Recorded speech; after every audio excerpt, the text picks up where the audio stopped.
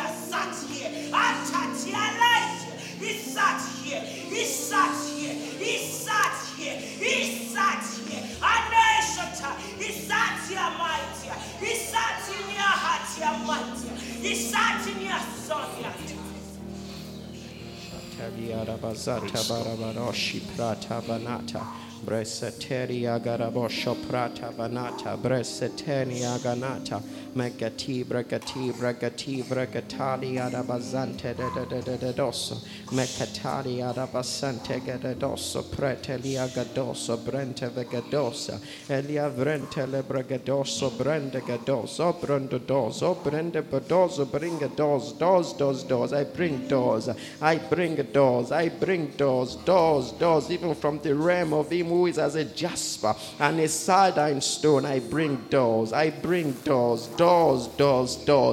the throne of my Father. I bring doors of access. I bring doors of access as I am set down with my Father in his throne. I bring doors of access into my life. I bring my life to you, for I am here in your presence. For even he who is as a stone and as a jasper and a sardine stone, I am here in your midst. And I come to show you my mind, and to show you my heart. I come to show you my mind and to show you my heart. I come with my pipes and my tabrets, and I have come to speak. I have come to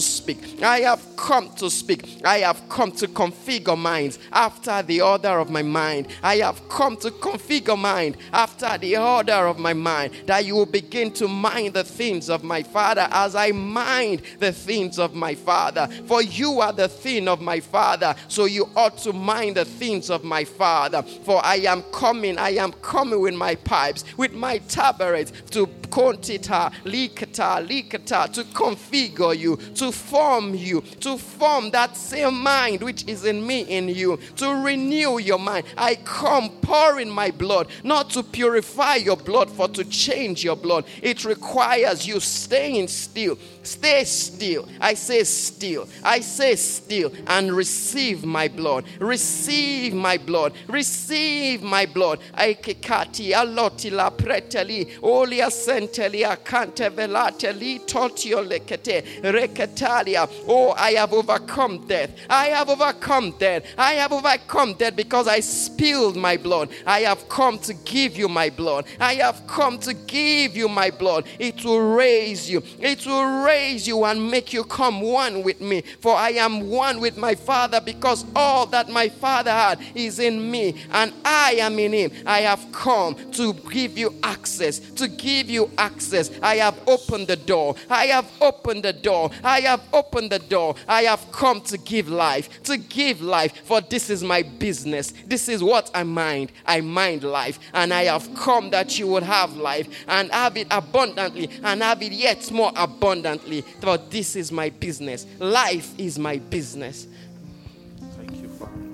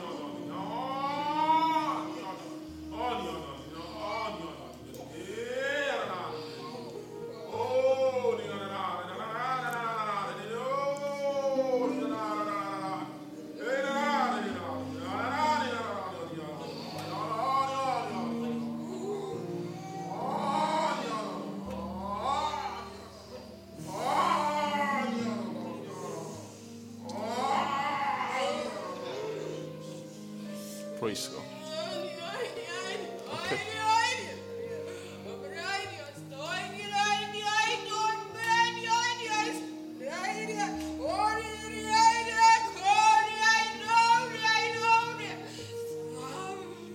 Praise God. Thank you. Alika. Agatali, Boshikatali. Lipratesa taliana moshti prategada genoshta.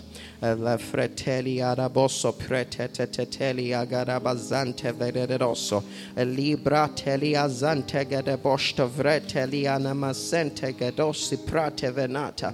Le preteteli agadaboshotelia natevenatikata. I bring authority. I bring authority into your lips.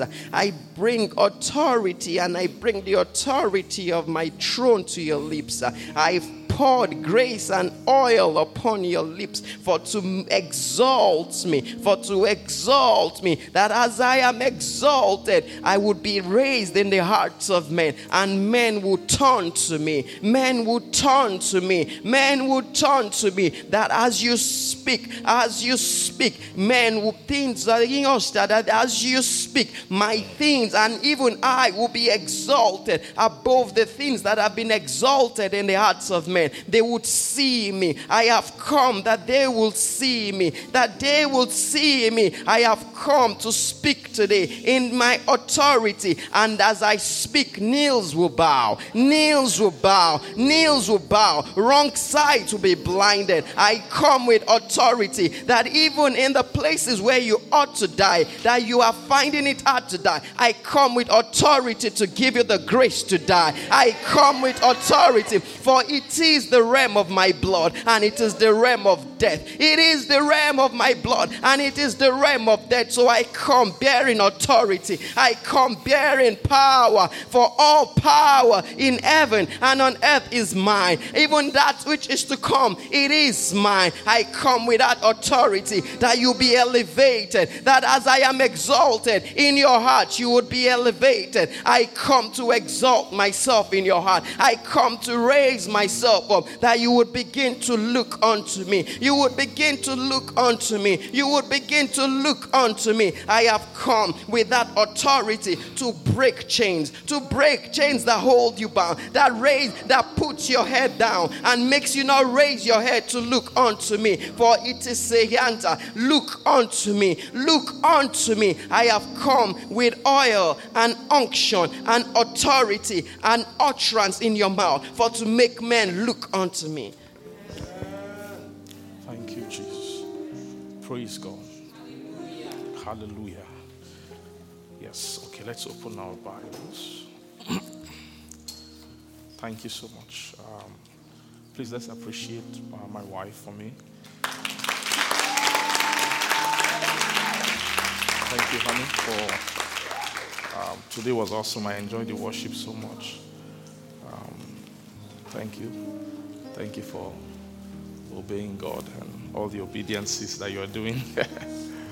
And for keying in and siding with the life of the Spirit. Thank you so much. I love you from the depth of my heart.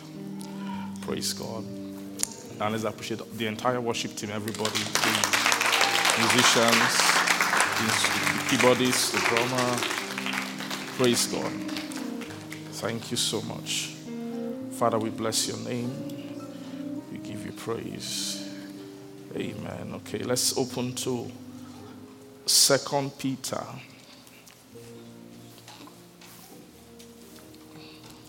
Second Peter.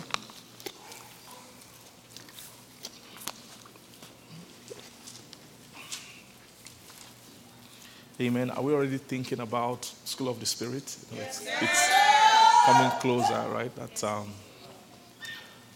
amen. I will speak a little bit more about it later. Maybe after the message, by God's grace. Let's just go into the word. 2 Peter chapter 1, if you're there, say amen. Simon Peter, a servant and an apostle of Jesus Christ, to them that have obtained like precious faith with us through the righteousness of God and our Savior Jesus Christ.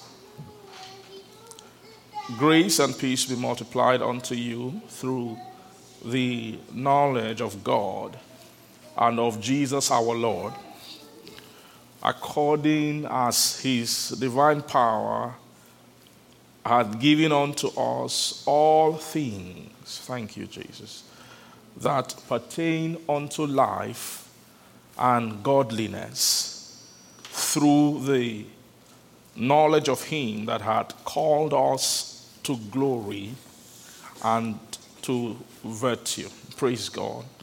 Whereby are given unto us exceeding great and precious promises, that by these ye might be partakers of the divine nature, having escaped the corruption that is in the world through lust. Glory to God.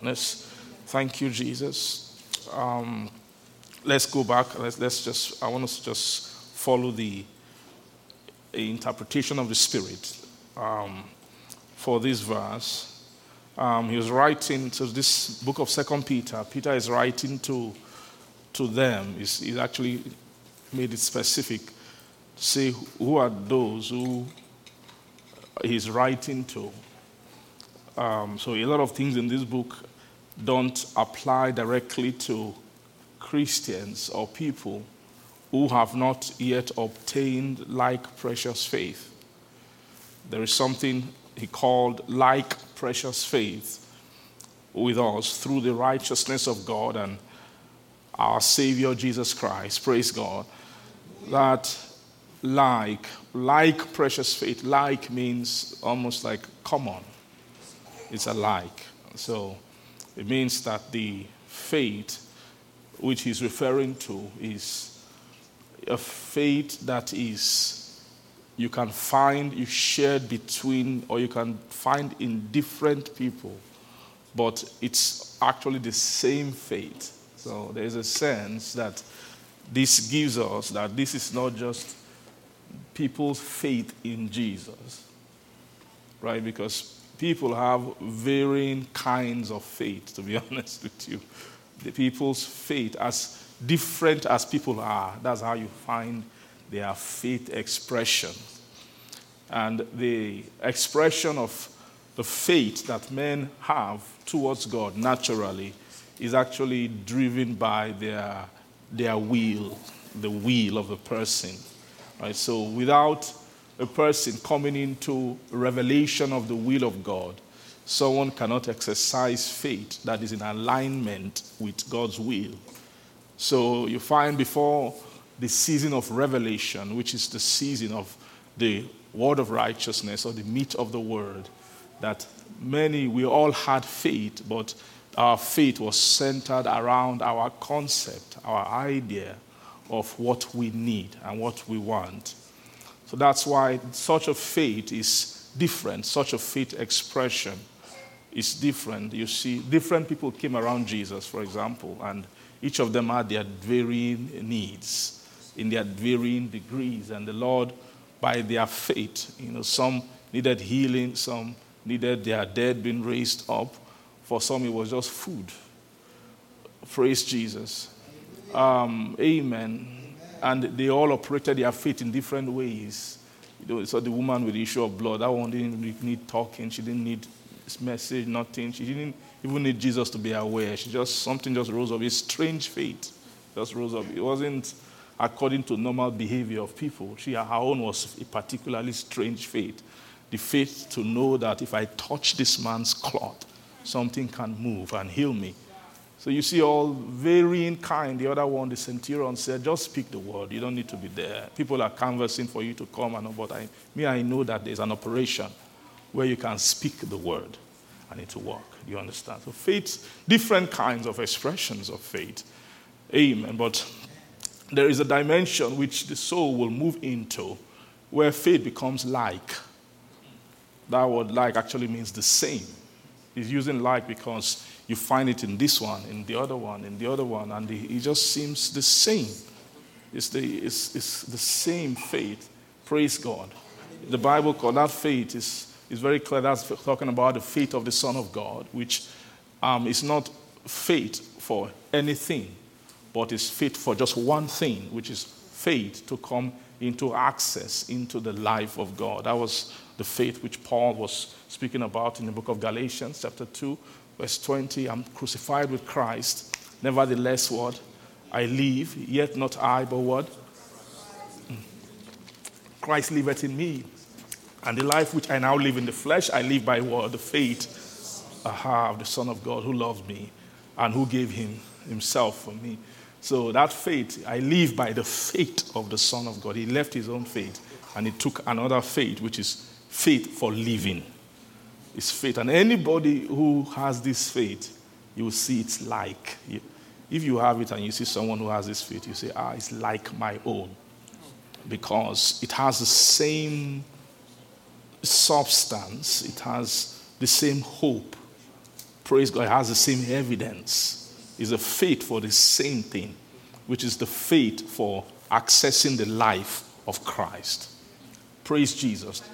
So here, Peter calls that faith like precious faith. And it's not just a like faith, but then they are teaching about those who are beginning to move into the preciousness of that faith. Remember, it was the same Peter who taught in an earlier letter, this is 2 Peter. But in the 1 Peter chapter 1, when he was writing in 1 Peter, he taught about how that faith can get to preciousness. He introduced the faith in chapter 1 of 1 Peter, where he was saying that the trying of your faith, 1 Peter chapter 1 verse 7, says the trial of your faith being much more precious than of gold that perisheth, though it be tried with fire, might be found unto praise, honor, and what?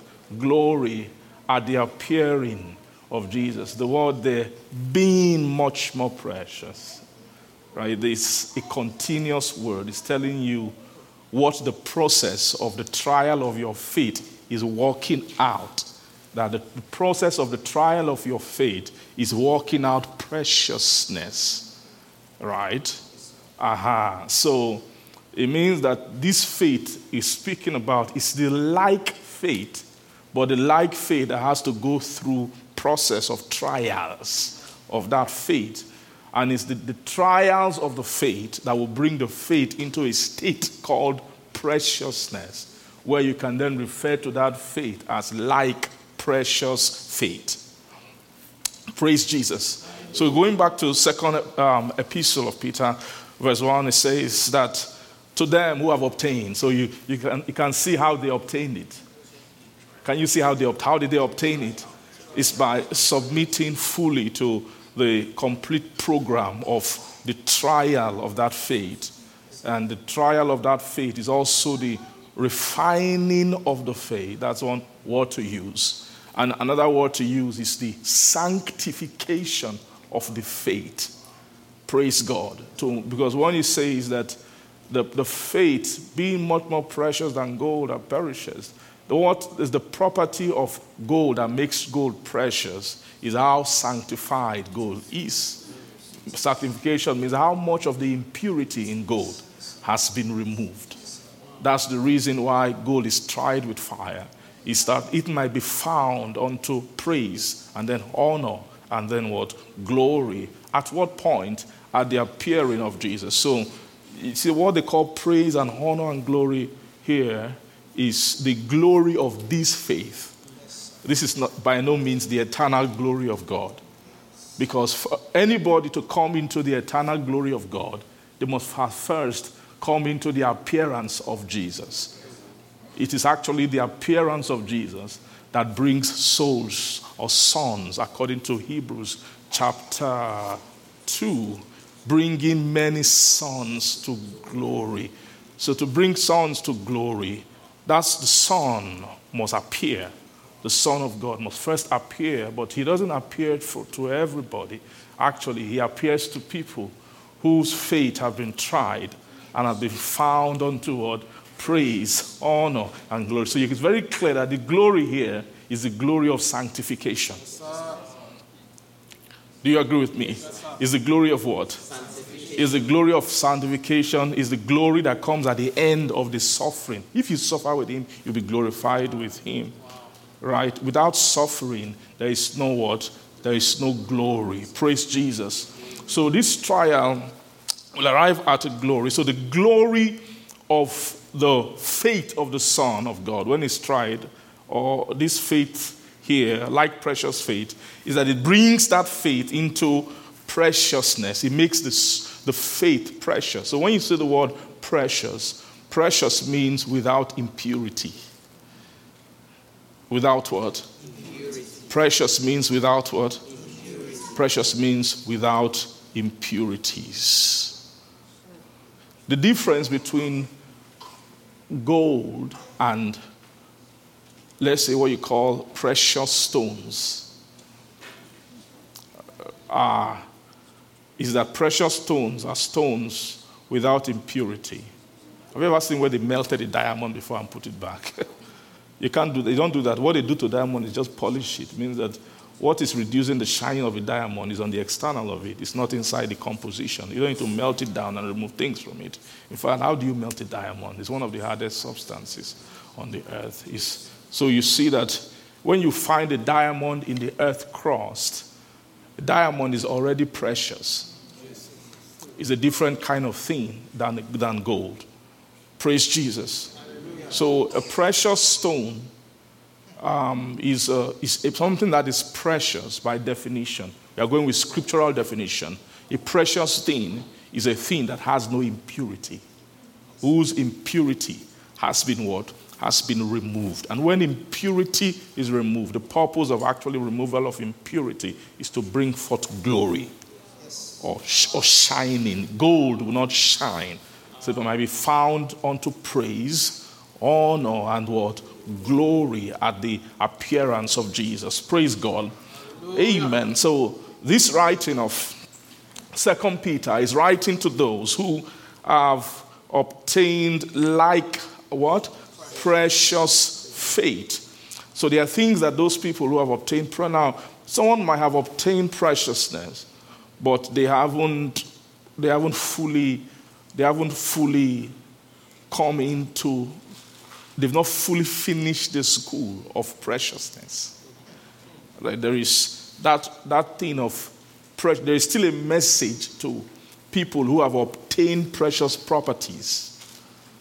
Praise Jesus. Or who are beginning to obtain precious properties. And that is part of the conversation of Peter. So he's saying here that grace and peace be multiplied unto you through what? Through the knowledge of God and of Jesus Christ, according as his divine power had given unto us all things that pertain to life and godliness, through the knowledge of him that had what?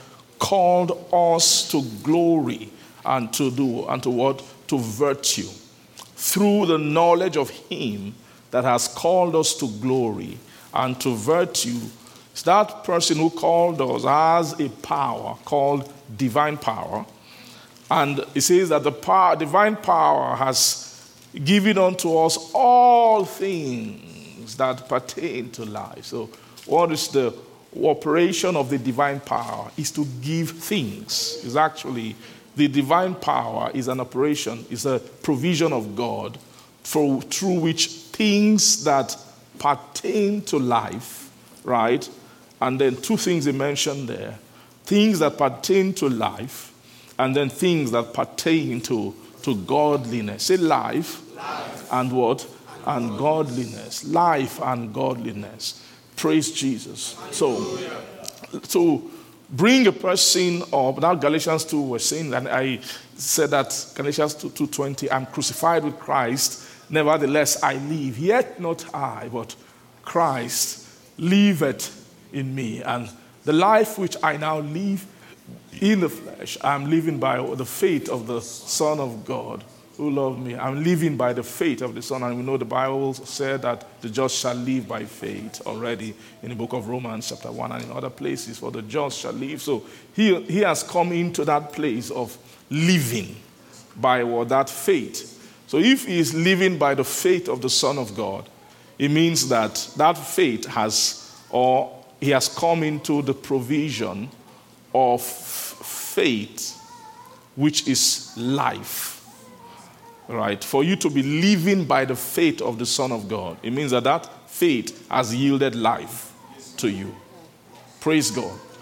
So it means that he has actually come into, when he said, I live by the faith of the Son of God, he's actually telling you about an empowerment which he has come into.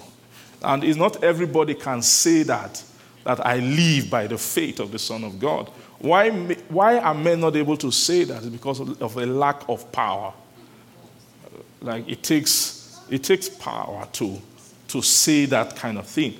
To say that you are living by the faith of the Son of God. Or to say Christ liveth in me. Not just in a cliche way like we do religiously. I'm Christ lives in me, he lives in me. There's a song like that. So praise God. It's not so after singing that song, they will now say, okay, what show me Christ living in you? What is the import and the implication of Christ living in you?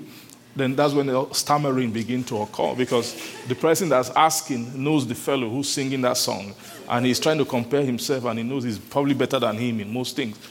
So can you show me how Christ can live in me too? You now discover that it's more than just singing Christ living in you, that it takes a power. When you say someone is saying, Christ is living in me, in a real sense, and meaning that he's showing forth the life of Christ, like Apostle Paul. None of the Galatians can deny that Christ is living in him, because he has come before them. Paul is someone who, when he's writing to you, he will remind you, remember how I used to live when I was with you. My manner of life, like he was telling Timothy. If there wasn't something in him, he would not make reference to his manner of life. Praise God.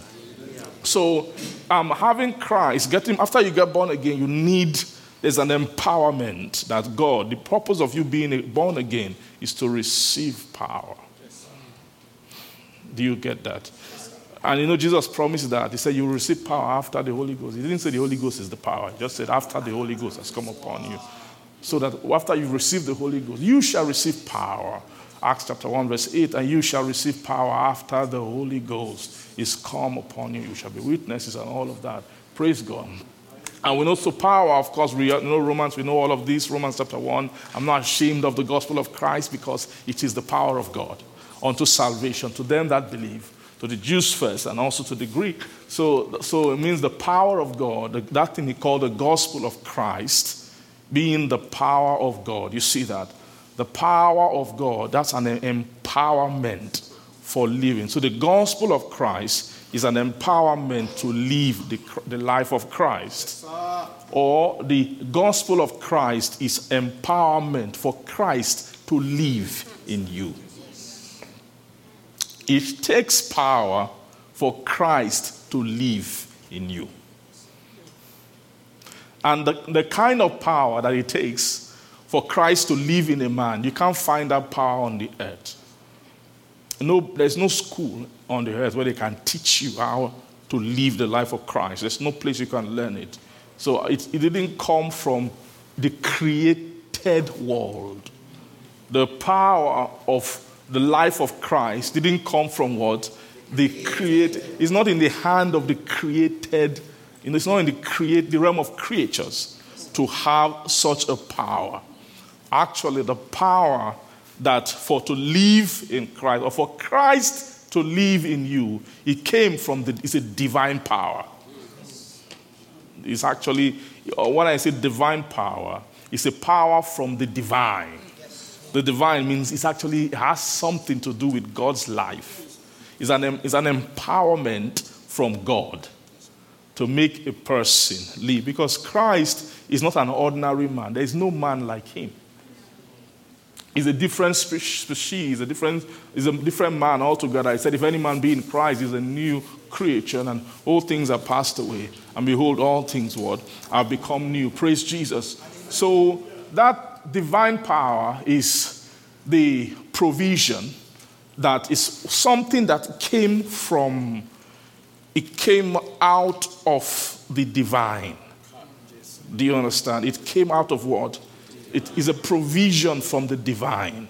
That the divine said, okay, let's give men something. Because there has been a disconnect for a long time. God himself said, my ways are not your ways, my thoughts are not your thoughts. As high as the heaven is from the earth, so is my way from your way and your thought. Everything is just separate. My mind goes this way, you go this way. We can't meet, we can never jump. So that's that divine life of God. Praise Jesus. So when you think of divine power, think about one life giving, trying to empower a lower form of life. Right? Is a life. The word divine means it actually has to do with property of God's own life.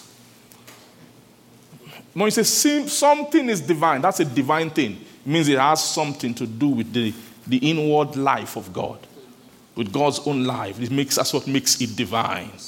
Praise God. Hallelujah. So the power of what we call the divine power is the provision from, so something from God's own life came down and said, I will use this as an empowerment for man who has been separated from us.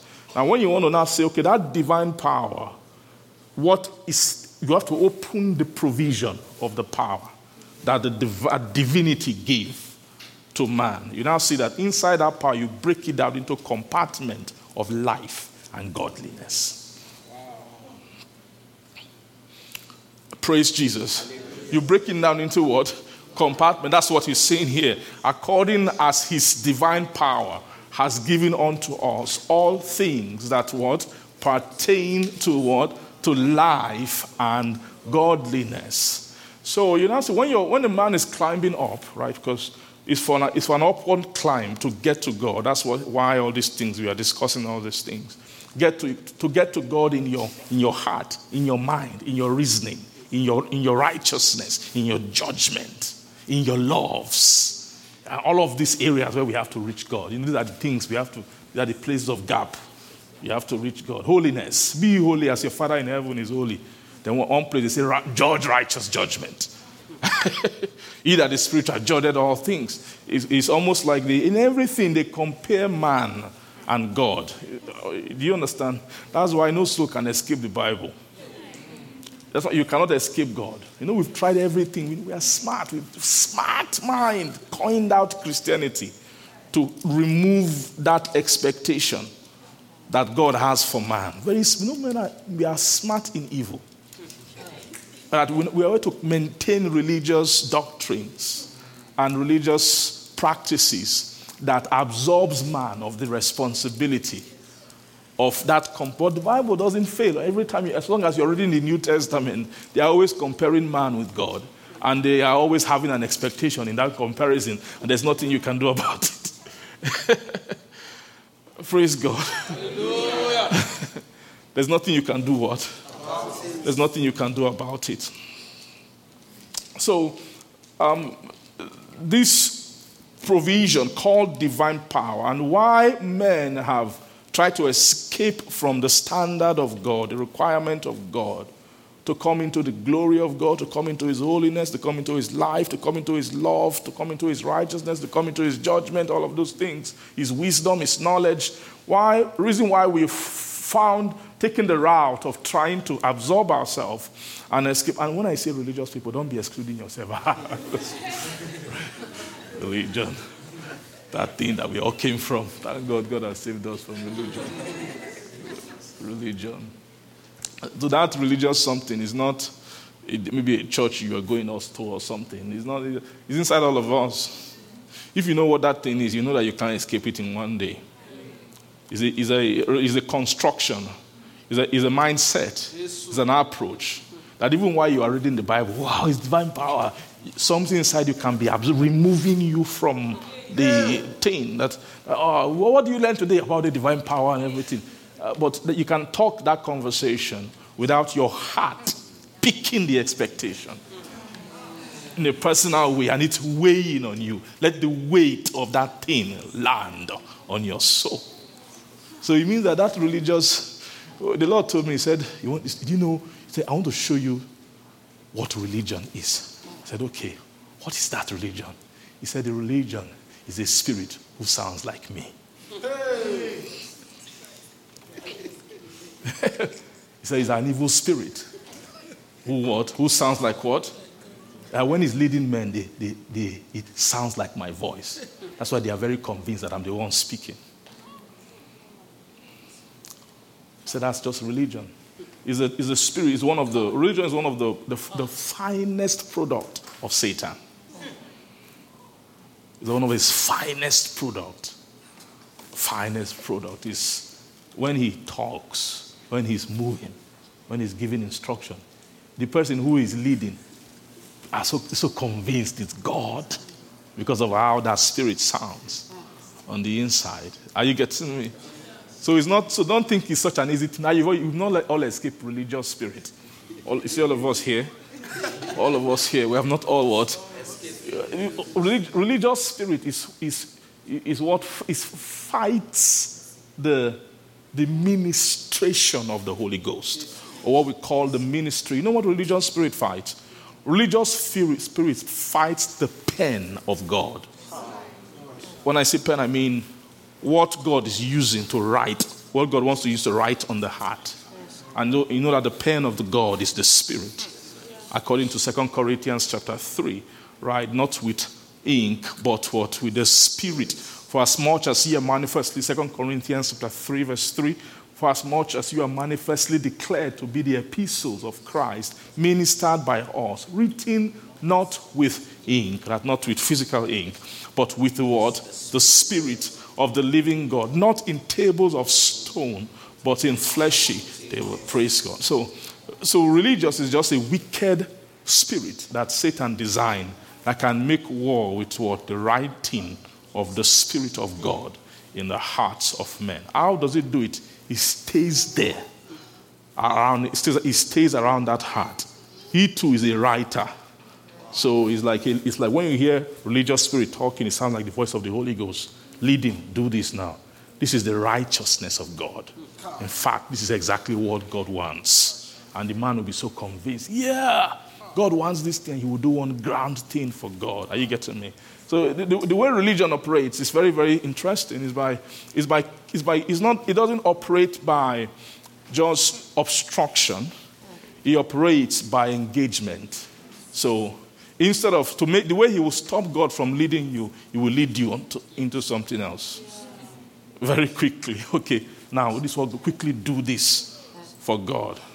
That's what Paul was fighting. My prayer to God for Israel is that they might be saved, that they might be saved. For I bear them record, they have a zeal for God.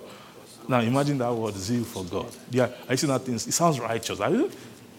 If they say, Kai, this guy has a zeal for God. Hey, if they can say that about you, you feel happy. That is this not a good thing? That they have a zeal for God. You understand? How many pastors, if they say, okay, as a pastor, let's bless you, all your congregation will have zeal for God. Hey, you will see the pastor will lie down on the ground. Jesus, this is what I've been looking for. Zeal for God. Are you getting me? Now, when you see that thing called zeal for God, the spirit of religion can pour it into his soul. And the soul will be healthy in zeal, like Saul of Tarsus was. We say, but not according to knowledge. It's not according to the knowledge of God, not according to the precise knowledge. Are you getting what I'm saying? And that thing is a provision of Satan to do what? To stop the exact thing that God wants man to do. And to then give men other things which sound good and which fuel their zeal for God. And you see, the core of it is to find a way to make the man absolve himself from the demands of God. So a Christian could have done many things for God. You see, this is a giant. Christian, this is a giant. When I say giant, you mean who's a giant? A giant is somebody who is a spiritual giant. Have you met a spiritual giant before? Yes, sir. When you see them, you yourself, you'll be afraid. But because of the things they are doing, you go home and be crying, am I born again? Those are giants. Amen. So you can see a spiritual, so in quote, a spiritual giant who has never given thought all his life to life and godliness. According as the epistles the scripture describing life and godliness, who is not on a journey, who hasn't taken upon the soul the task of rising into the plane of God's life, bridging the gap between the mind of God and his own mind. See, that task, that's an impossible task. Praise Jesus. So, but it's a task that we must all take. Amen. So the provision of this faith, which he's speaking about, right, is that, which is the divine power, right? He said the gospel of Christ is the power of God unto salvation. So the divine power has given unto us all things that pertain to what? Life and God. So first of all, there is a dimension called life, right? In the provision of the divine power. So you can then do combine the scripture together. What you can then say is that in the gospel of Christ, according to 1 Corinthians 16, because that gospel is the power of God, it's actually the provision of the divine power. So in the gospel of Christ, you'll find the gospel of life. You find the gospel of godliness. So somebody who is preaching Christ can be preaching life to you today. Tomorrow you come and he preaches godliness. They're not the same. They are different aspects of what? Of the gospel. The gospel of Christ. So you can teach. So say things. It's all things. So there are things that pertain to life. Then there are things that pertain to godliness. And every soul must have a revelation of things that pertain to life. And you must have a revelation of things that pertain to what? To godliness. And we've taught that the gospel is like, when I say gospel, I say what? Gospel is a tide. It's a tidings. The gospel means good news or good tidings, good tide. Good tidings means good waters. All right, there's the water of Christ. There's the water of life. Then there is the water of godliness. These are the things that make up the rivers of Christ, or what you call the waters of Christ. Praise Jesus. Now, this life and godliness, you now see in Christ, you learn life and learn. Then after a point, they begin to teach you godliness. You see, what is that godliness? Godliness is the aspect of Christ's life that is closer to the divine. Are you seeing that? So someone can have life of Christ, but they haven't yet begun to be godly. The time when the soul begins to get godly is the time when their revelation or their walk in life has gotten some proximity to the divinity of God. Are you getting me? You know that if you can look at it in the realm of thoughts, a person can have carnal thoughts or dead thoughts. You can call it dead thoughts, vain thoughts, right? It means just the thought of anybody who is alienated from the life of God, which is the thought of the Gentiles, which is thoughts that only end on the ground. It can never go upwards. Thought that can run circles on the earth, but can never lift upward. You know those kind of thoughts, those beautiful thoughts. The best thought of our universities can run circles around men on the earth, but can never lift the soul upward. So when the soul is exercising such thought, it will not be getting rich to bridge this gap. Praise Jesus. Hallelujah. So such thought, someone can think at that level, then they can help the person. He got born again as a Christian. Learn the milk of the world. Milk of the world is not enough to elevate a man's thought. Yes, but it's enough to prepare the soul for elevation of his thought. Then when the soul comes into the word of righteousness, then what that begins to do is to elevate the thoughts of a man. Now we are talking about thoughts. Let's move in the realm of thought now, not ways, but just talking about the thought of a man's heart. So the thought of a man can then be elevated into a place where, you see, this man doesn't just think vain thoughts. When you check how he's thinking, it's not just vain, it's not just carnal. This person can think thoughts of life. Thoughts of life, thoughts that not every thought include life. There are things we can talk about now. After talking, we share our heart. I share things from my heart, and you go away. You've not gotten any life. But I can give you information. I can tell you about things on the earth. We can talk about many things, the industries, the society, politics, government, economy, everything, family, anything on the earth. We can have conversation around that area. But if inside of my heart, my thought has not been elevated to have import of life, the way I would talk around about those things, there will be no life in it. All my summations and all my answers, my resolutions concerning matters of those realms if you take them and you go, and I'll be giving you waters. If you take them and you go away, you discover that thing can never make the heart.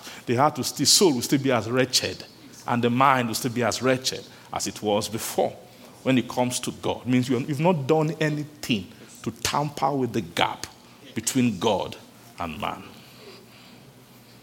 So thoughts are in degrees. Not every thought weighs the same spiritually.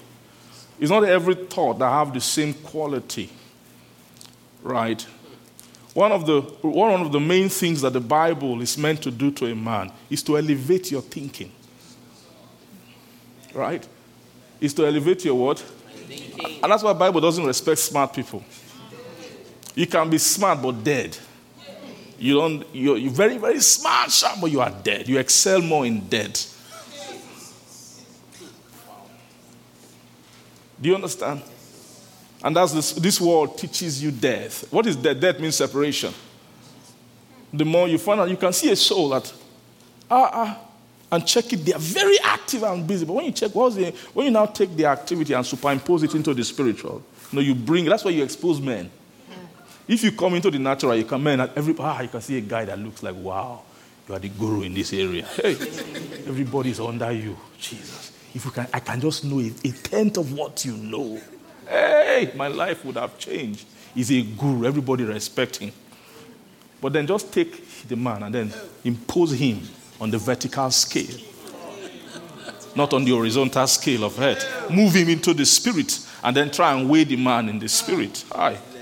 For such men, a lot of time, you now realize that the man is not just on the ground. He has already dug hole. He's deep. And his activity is digging what? When we are supposed to be ascending to God, are you getting what I'm trying to say? That the guy is not even on the level ground. He has already dug. He's deeper than most men. and you can never find such skill. That's why church can never go outdated. If you try to remove the church from society, man's soul will get corrupt and corrupt and corrupt. The world has no answer to the decadence of the souls of men. Because the world only sees the horizontal scale. It doesn't see what's happening to man vertically. You can't measure that aspect. Are you getting what I'm saying? So the purpose of the Bible, that's why someone can look at the Bible now, in this our developed world and everything. You say, what kind of book? You think, what is this? Even the English self, everything is just old and archaic, and you can't find place for the book in the present world. Right? It's because you are not reading the book properly. You're trying to see, what does this book have to say about our economy? Does it have anything to say about our present society? Does the book have anything to say about government and all that? When you read it, the book says a few things about government, but that was the old world. The world has changed. You won't see too much about the Bible in that horizontal scale. But when you flip the scale to look at the soul and see, with respect to its creator and its spiritual function, what does this book have anything to say? You then realize, there's no wisdom for the soul of man. Outside what? Outside the book. Praise God. So in Christ is a provision. First, they have to start from when you want to teach the soul to rise up to God. You have to start teaching the mind of a person with the Bible. You have to use the Bible. You have to allow the person to find God will have to have mercy on that person to find some kind of meekness and lowliness. So don't try and judge the scripture with your intelligence. Your intelligence is you are too dull for the Bible. You know what? There's what you call spiritual intelligence. It's a different kind of intelligence from natural intelligence. Amen. Amen. To do this thing is right in the natural. In the spiritual, it's wrong. Very many things are like that. You say, okay, this thing naturally just makes a lot of sense. Get this, do this one. That's the next area in your career, in your this is the next place. When you check in the spirit, all you see is debt, more debt, greater debt, debt everywhere. What it means is that all those things you are just plotting. Why? And why is the world like that? Why is it not life sometimes? Because this world is not structured by spirits. The present earth you have now, God didn't make it. God made the trees and all that. But when it comes to the system, you're going to I'm in the telecom industry. Is it God that made telecom industry? Huh? The system of how your company is arranged, the way they promote people, did God make those things? Who made those things? Most of the time, they are men whose spirits are dead, who are children of the devil. The way you come to hear revelation from God, they hear revelation from Satan constantly. Nothing breaks it. Do you understand what I mean? Most of the systems of the world were designed, and so you think that when they are devil's children, he doesn't have difficulty in reaching them. That's how we all were before. When you were before you began to know God, did Satan have difficulty reaching you? The devil. Huh? What is open vision? So what's that manner of gift of the spirit of Satan? Huh? Fellowship. Fully. He didn't have any problem at all. We were very sensitive to him. Do you know how sensitive we are to the devil? Sensitive. You don't even have to try. Revelation just comes where you are walking on the street, you are sleeping, you are dreaming, you are awake, you are discussing all kinds of revelation just comes. Different kind of things from Satan. How to disobey your parents, you will do it flawlessly. You finish the whole thing. After a while, you become a guru at disobedience. Ease, say ease, flow, grace, anointing from Satan. What? So you think that, so you see the way the world is now, human beings having no defense against Satan, and we started building civilization. Solve the problem of this one. That's the next thing. Millennium Development Goals, nations gather, it's the head of states, all of them. You get what I mean? With their suit and everything, children of Satan, who he talks to. This one will bring his own revelation. Oh, okay, the next, I think, well, if you think about it this way, his own revelation. The other one has his own side. Oh, who's talking to all of them? It's the devil. So you think that all the systems and everything in the world that came from such mind, that the devil just did it. Let's just figure out what men would like to do. You think there's no plan behind it? That God of this world. So you are the quickened who were once dead in trespasses and sins in which you once walked. I love this message. I can preach it 100 times to you. I don't get tired of it. Because every time I'm preaching this message, it sounds fresh to me. Maybe it's because they've not delivered us yet. So I feel like, can't you just move up, teach other higher thing? But anytime I'm in this place, I feel like I'm talking to somebody somewhere. So, praise God. Can we keep talking about this thing? I know that this God of this world, he doesn't want me to speak about him. He wants me to move to another revelation. me to teach about the DNA inside the blood of the Son and all that. Praise God. And then after teaching all the DNA, then we'll go and walk in the cause of this world.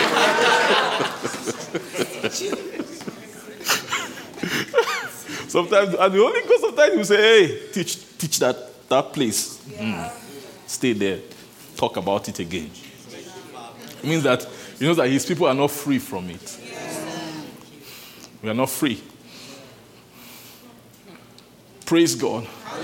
Say the cause of this world. They need to raise you up to a point where you hate the world. I'm talking about you not hating people, I mean hating the world. You hate it. Anything, when the world is trying to offer you something, you will hate it. You will hate it. And the only thing that can make you hate the world is revelation. You have to be able to see the wicked spirit behind it. And no, I have nothing to do with you. I have no fellowship with the unfruitful works of darkness. But expose them. Say unfruitful works of darkness. Praise Jesus. So just to tell you that this, in the natural, there's a different kind of, when you see natural life, natural advancement, natural development, natural increase, natural growth, natural expansion, natural anything in the natural. Don't be foolish. Know that there are things behind it.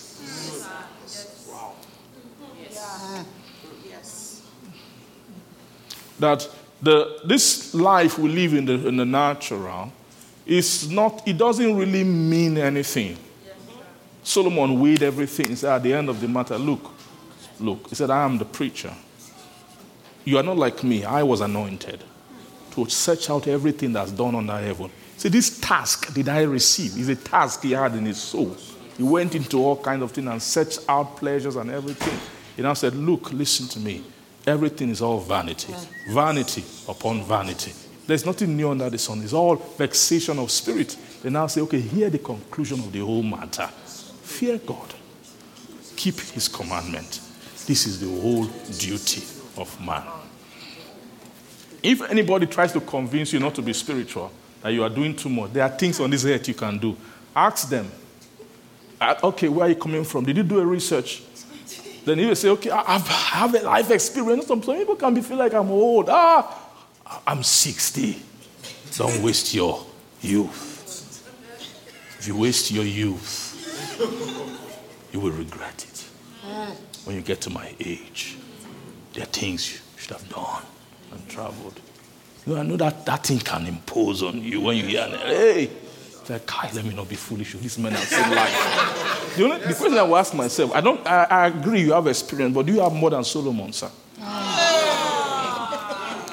I agree you've seen some things, but do you see as much as Solomon saw? Did you investigate the earth like Solomon? How many wives did you marry?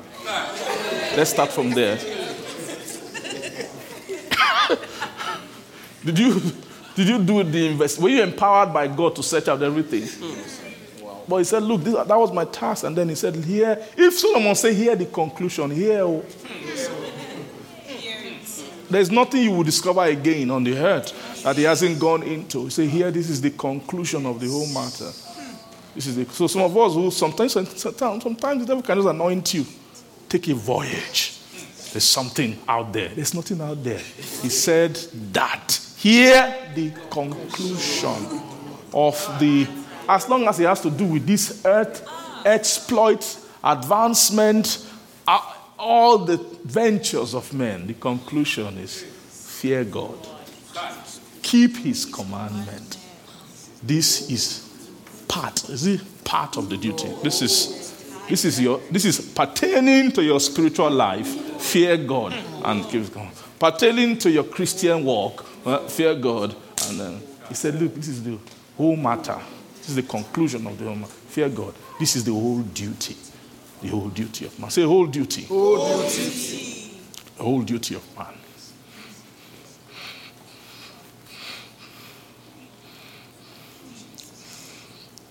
Praise Jesus. Hallelujah. So what is the meaning of that?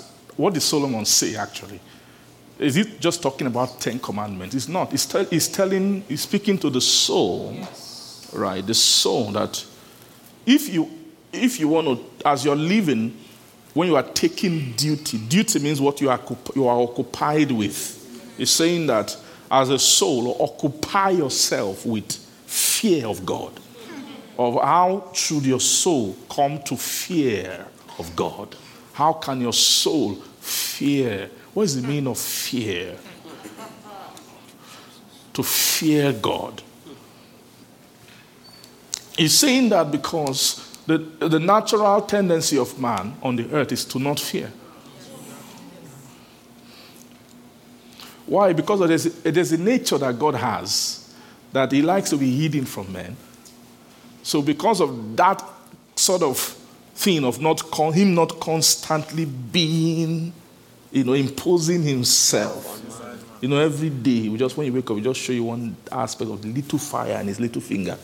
Look at this fire. It's nothing. This thing can consume the whole world. Just to remind you who I am. Go to work.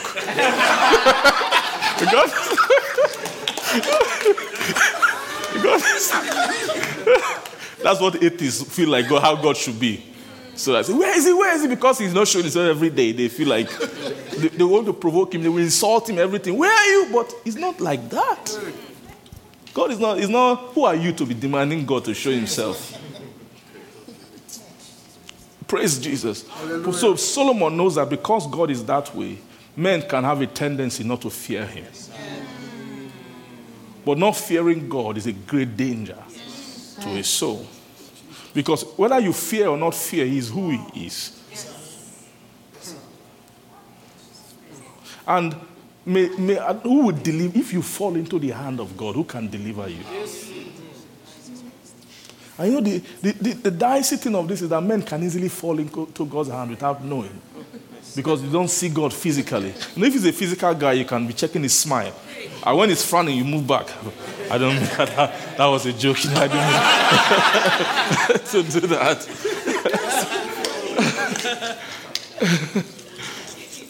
We like that kind. We like investigating how far can I go? The nature of man. Man is perverted by nature. So the imaginations of our heart are constantly evil.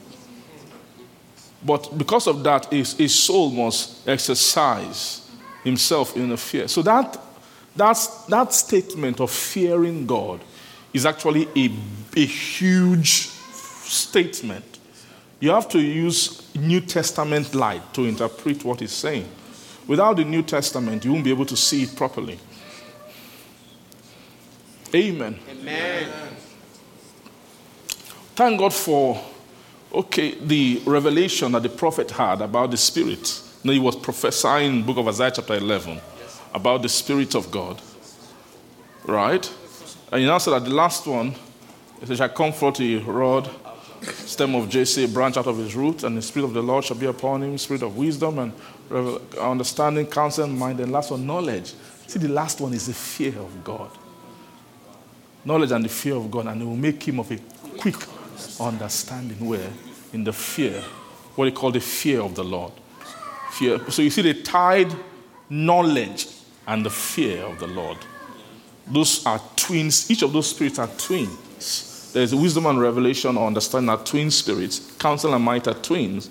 Knowledge and the fear of the Lord, they are twins too. We don't speak about those last two a lot because we don't understand. We understand more about revelation and wisdom and spirit of counsel and mind. We don't know too much about the spirit of the word. Have you fellowship with the spirit of knowledge and the fear of the Lord before? That's another dimension. When a soul begins to fellowship with that spirit, you are touching godliness. You're moving the school of the spirit. You are moving into the deeper end of what? Of when you begin to anything that has to do with fear. Say fear. Yeah. Has to do with God. Why? Because God is actually the being who man is ordained to fear.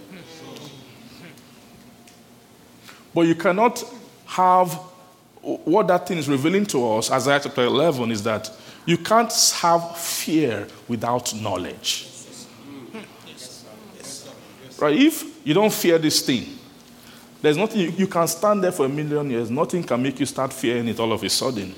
You need fresh information about it. Say, this is just a phone now. There's nothing that can make you fear this phone.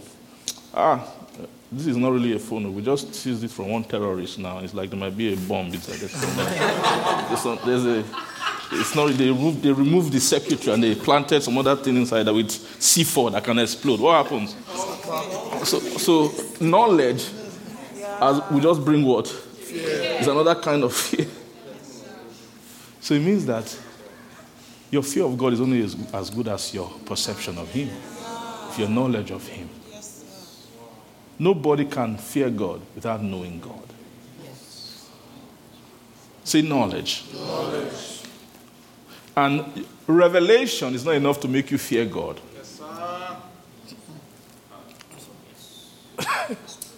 How many of you can attest to that? Do you know why revelation can make you fear? Because revelation is still away from you. It's still not really your thing. It's revelation. The spirit of revelation and the spirit of wisdom, they are not the same thing as the spirit of knowledge. The spirit of knowledge is the spirit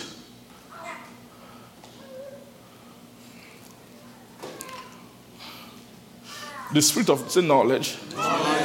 The spirit of knowledge is the spirit of judgment. The spirit of knowledge is the spirit of what? Is the spirit of judgment. So you can have a revelation concerning something, but that revelation has not yet become your judgment. It's not yet become what? For it to become your judgment, it must have entered inside your blood. There must have been a transfusion of that thing inside your own person. Praise God. Hallelujah. What makes you fear is it is your judgment that will make you fear. Say your own judgment. Judgment is not the same thing as revelation. Judgment is wholesome. You can have a revelation, but you can have a revelation. When you have a revelation, it's a little bit dark. Sorry, it's part. Revelation is pieces, little aspect, a tiny thing. Revelation doesn't usually form a wholesome picture. So it's not the same thing as knowledge. When you say I know something, it's not the same thing. You just gave me an idea, an insight about something. So usually revelation is an information that comes to you that forms an aspect and gives an insight about a matter. When they are given a revelation, a lot of times it's not enough to form a whole thing. Judgment does not rise from bits and pieces of information. When you say that I want to exercise judgment on a matter, you say, no. Show me all the things. They say, can you come and judge concerning this thing? They'll say, okay, we have some information about it. They'll say, make a decision. You say, no, I can't make a decision based on it. Can I have the full perspective? Bring all the data you have. Bring everything. If they bring the data that's there, you might feel like the data you have is not enough for me to decide concerning this matter because it's not complete. Concerning that thing, but when all the revelation accumulate and it forms a wholesome picture, judgment can occur. Do you understand it? That's the difference between. That's why when they say they that know their God, it's not they that have some revelation. Right? A little bit. So it's not every revelation you have that is almost that will result in full judgment about things. So many of us, we've not gotten to the place of judgment when it comes to God. That's why they can easily knock us off. Right? When you go into to church, you love God and you remember Him. When you go back to the work, to your office, you are somebody else. Because you might have revelation. You lack knowledge.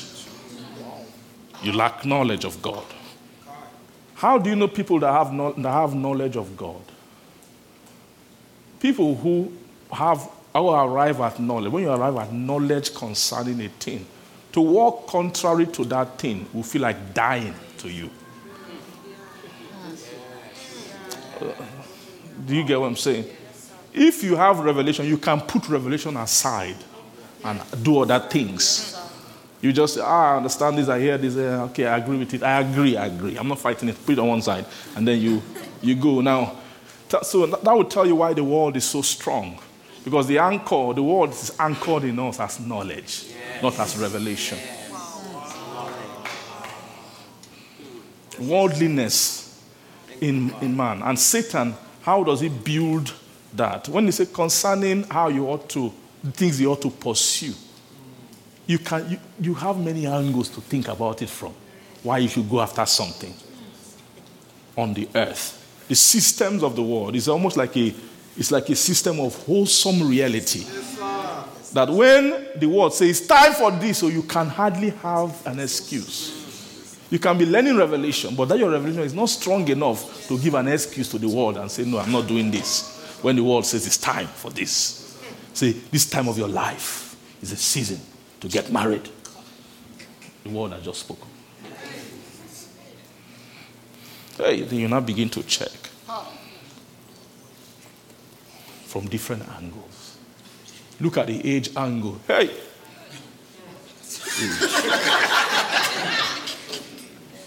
When you now look at your family side, hey!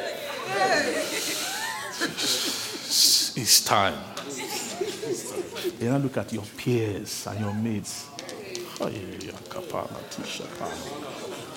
It's time. When you look at your own biological clock, hey! What happened? It's time. Now, how many things that you say knowledge? That is a knowledge, man. It's time to marry. But then maybe the pastor preached from Revelation that time that, there's your singlehood has some purpose and all that. And there's some things about, God, when you're a single person, you have to know, you have to press into some things and all. And in that message, you say, God, you need to help me. Kai, there are still things about you. I still need to have some encounter. You still need to define some things in my life. When you're in that moment, you see everything. God. I need more time. I need to get deeper. I need to deepen my roots. And all you make revelation around it. But sometimes that revelation is not strong enough. When one brother just...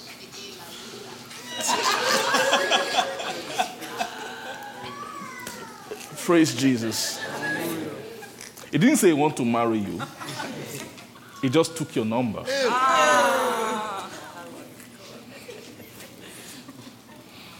So, the war now begins to start. Knowledge versus revelations. Who's likely to win?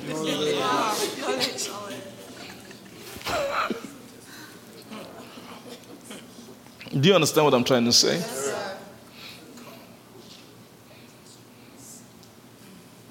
It's not easy for revelation to win knowledge. It's not easy. You need the most poor. It's not enough for revelation. Revelation can't stand knowledge by itself. You must pour something called might, counsel, and might. It's not easy.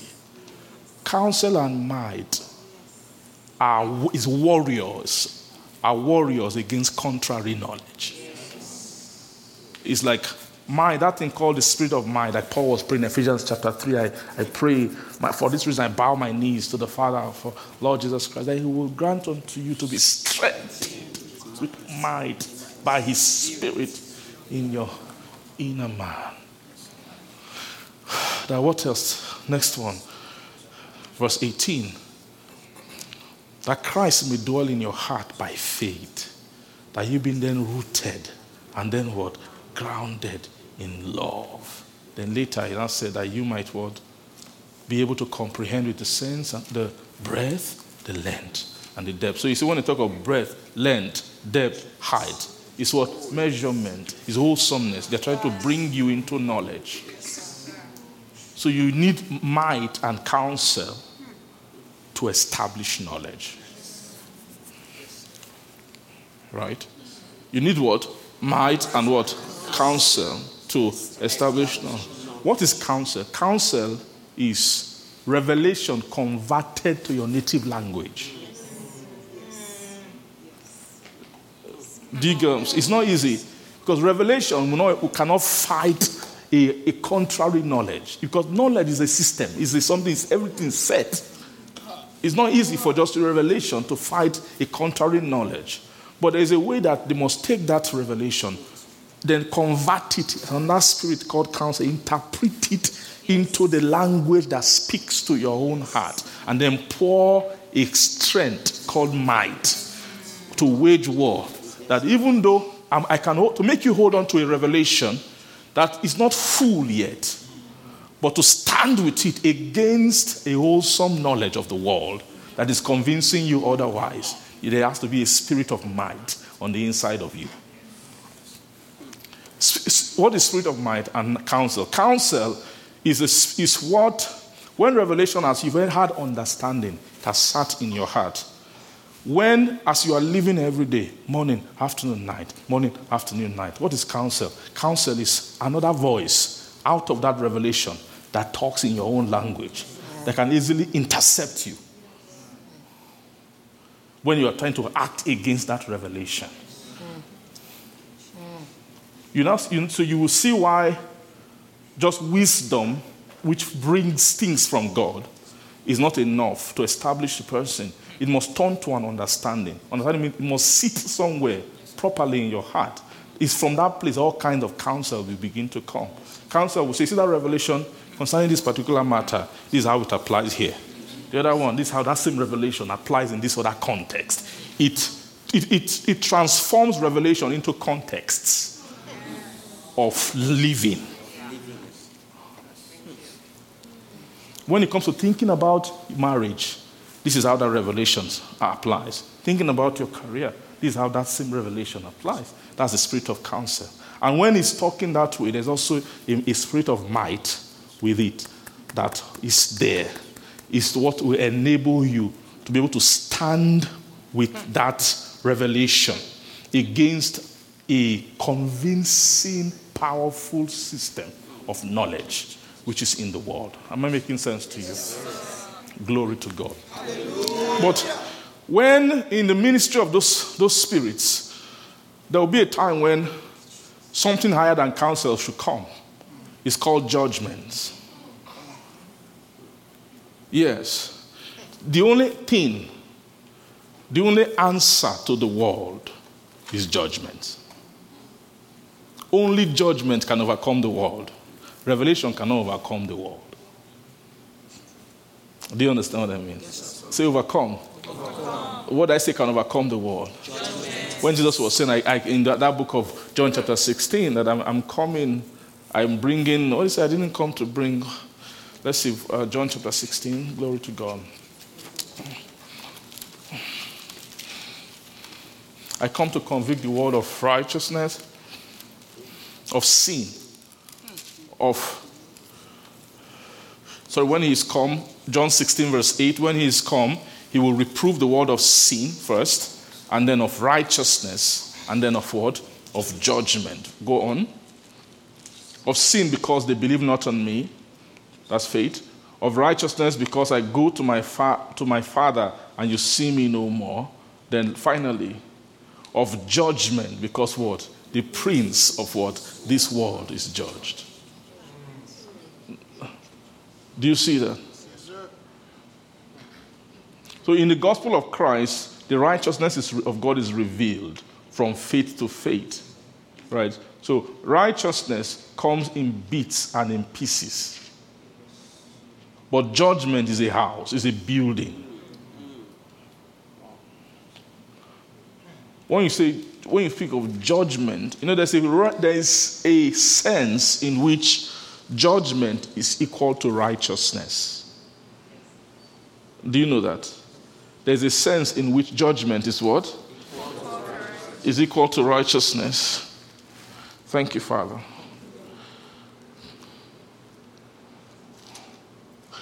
There's a sense in which judgment is equal to righteousness. And the Bible uses that a lot, typically not in the New Testament, typically in the Old Testament, right? Because in the Old Testament, there's a way they use language there. Amen. In the translation, but that's not the sense I'm speaking of. When you say judgment, most of the time when judgment, the word judgment is used to mean righteousness, they use plural. So all thy judgments. Those are talking about actually revelations of righteousness. They use that plural, judgments. But a lot of time when they say judgment as a singular, it's talking about the stature of knowledge. It is judgment is what many judgments, plural, accumulate into. It's a stature of judgment. So that thing called, when you say this man has judgment, that judgment is a building of knowledge on the inside. And it's only judgment that can judge the world. Right? It's another, when you say the world is like it's a kind of cosmos. It's a finished product. It's a sound design. So to someone that has little bits and pieces of revelation will find it difficult to judge the world. Right? But instead, are you getting what I'm saying? Instead, you will be able to have a resistance against corruption that is in the world. Someone can be having resistance against corruption that is in the world, but you have not come to a stature where you can judge. Once a soul can judge the world, you live above the world. You don't think it can happen. It can happen. It can happen. You see, all the lusts, so all the things that are in the world, the lust of the eyes, the lust of the flesh, pride of life, all those things, one day your soul can just rise above it. You will just be above it. Any lust that want to rise up towards you, when you look at it, you will judge it. You can, are you getting what I'm saying? What will finish and completely eradicate the power and the pull of lust and pride is judgment. You have a higher what? Judgment than the world. That's actually what it means to overcome the world, is having what? A higher. So that judgment is is a stature of knowledge. Praise Jesus. Hallelujah. I'm making some sense. Yes, are you getting me? So one of the main purpose for the godly man, so a man who has life, a man can have life in his meditation. He can have life in his thought. But such a man does not yet have what you call godliness. Godliness is a stature of knowledge. A godly man has a knowledge in him and has a fear in him. That thing was speaking about the fear of the Lord. That fear, when Solomon said, now fear God and keep his commandments and all of those things, you can see that fear comes from a kind of knowledge which the soul should have. Praise Jesus. Hallelujah.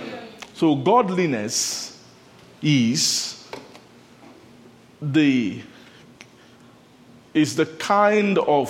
almost like a measure of how powerful has the soul become.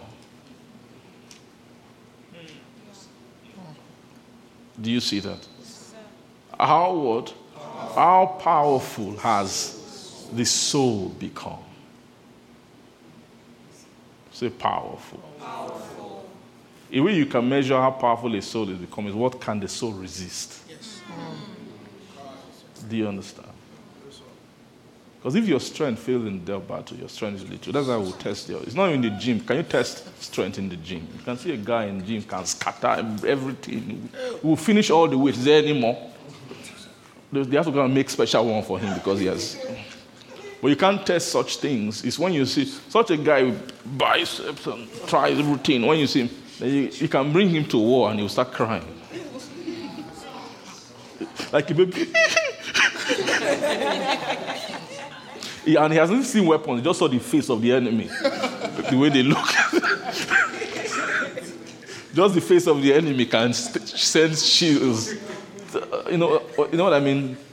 So you can't test men when they are just by exercising. It's when in the day of battle. The Bible says if your strength fail in that day, that's how we know that your strength was little. So the way, one of the tests for a soul, that the soul has become powerful against the world, is how much resistance against lust do you have? Lust of the eyes, lust of the flesh, pride of life. You can see a soul can resist lust, but when it comes to pride, there's nothing that can resist some kind of prides. Say prides. You know, that pride is called the pride of life. Is a kind of pride. It's not being pompous. Pompous is being pompous. It's not pride. But what you call pride of life. For a soul to overcome the pride of life, such a soul must have judgment against the life that Satan has defined. What the power or the strength behind what they call the pride of life is the weakness of men to judge and to see the filthiness in the life that Satan has defined. And if something is filthy, but you can't judge its filthiness, you can take it and wear it as a cloth and be proud with it. Do you see that?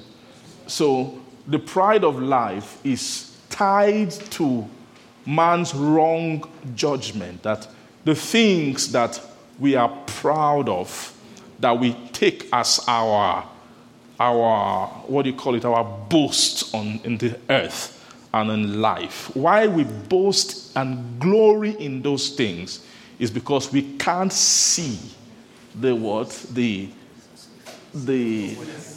corruption. Because our judgment is low. If anybody still has pride in how much money they have, you are low. If you take pride in your occupation and say, I'm an engineer, I'm a doctor, I'm something, so because of that I'm better than so, and so, you are low. Your understanding is low. You are foolish spiritually. Because somewhere you calculate that thing means something. Are you seeing? So you see all this class and all these things on the earth, which is what the entire earth lives on. This is what drives everything on the earth. It's actually a foolish thing. Because it's because of the blindness of the eyes of men. They can't see anything beyond that. Do you get that? Those are the things that feed into the pride of life. Say pride of life. It's just talking about life. There's something called the pride of life. It's the pride of the definition of how Satan has defined and calibrated life. In everything in life, you attach a pride to it. There's a pride attached to every single thing that men do. Every single thing. Someone is married, another pride can come. So when I want to marry, sometimes it's not really because you are looking for a man to love and give yourself to and serve.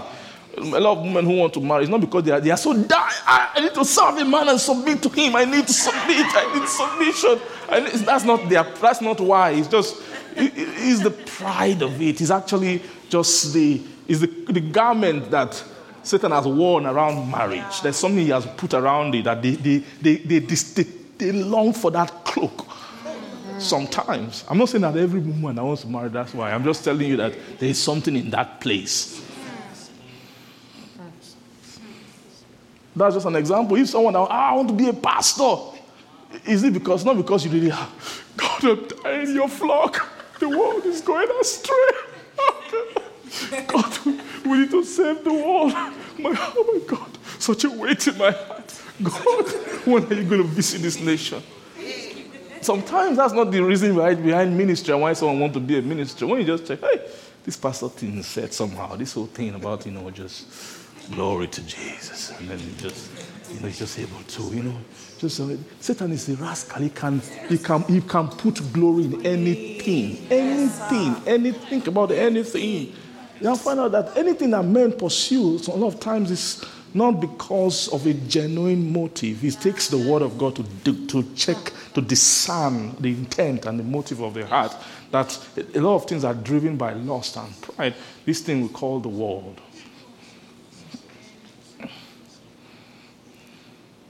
But it's not something that you can just shake off. There has to be, say, power. Are you seeing what they call divine power? So you now see why the power that will help a soul to overcome the world must be divine. Yes. It must be a power that came from another life. You can't use the current life to defeat the pride of life. Because you can't use the pride of this life to fight the pride of this life. You know that pride of life is the greatest weapon of life. You can't. Something from say, the divine. The divine must come. So those who are able to overcome the world are those who have received empowerment from. It's actually an empowerment. It's not like manpower. It's another kind of power. It's an empowerment from the mind of God.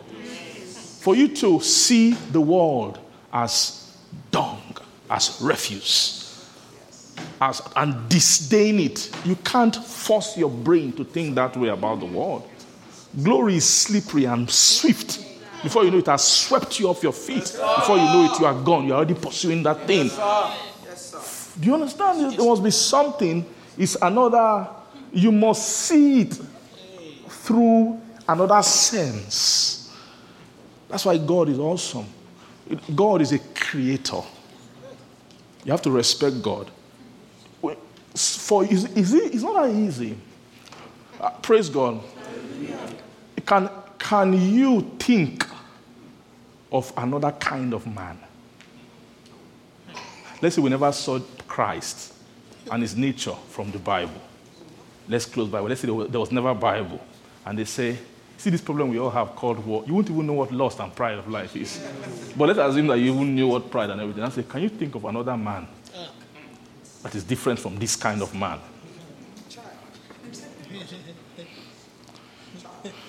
Can you invent another mind that is of man? Can you write another software of man that is not the software that is driven by lust and pride? That's why you can't think yourself into that kind of frame and state.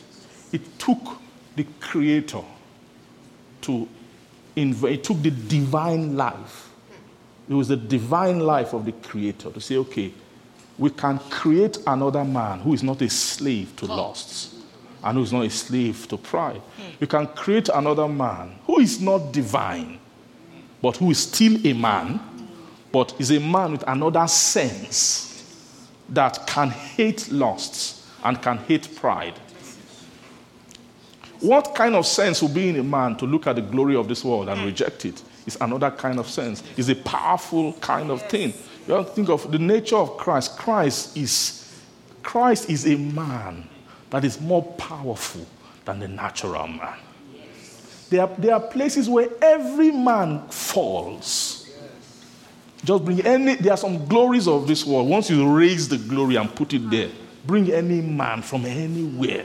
You now discover that all men are brothers. The Chinese, the African, the white man, all of you. No matter, forget the English and the suit, everything. When you raise a kind of glory on the earth, all men will get there. and all men will fall. That's why nobody will resist the beast. The Antichrist. Revelation chapter 13. He said, cause all men, go and read the language they were using there. All men of all tribes, everybody. Forget about your nice grammar can't resist him. You actually worship him. All the culture, there will not be found any culture, any type of man with any kind of cultural taste. There is no cultural taste on the earth that has resistance to pride of life. It's just that the pride, it morphs.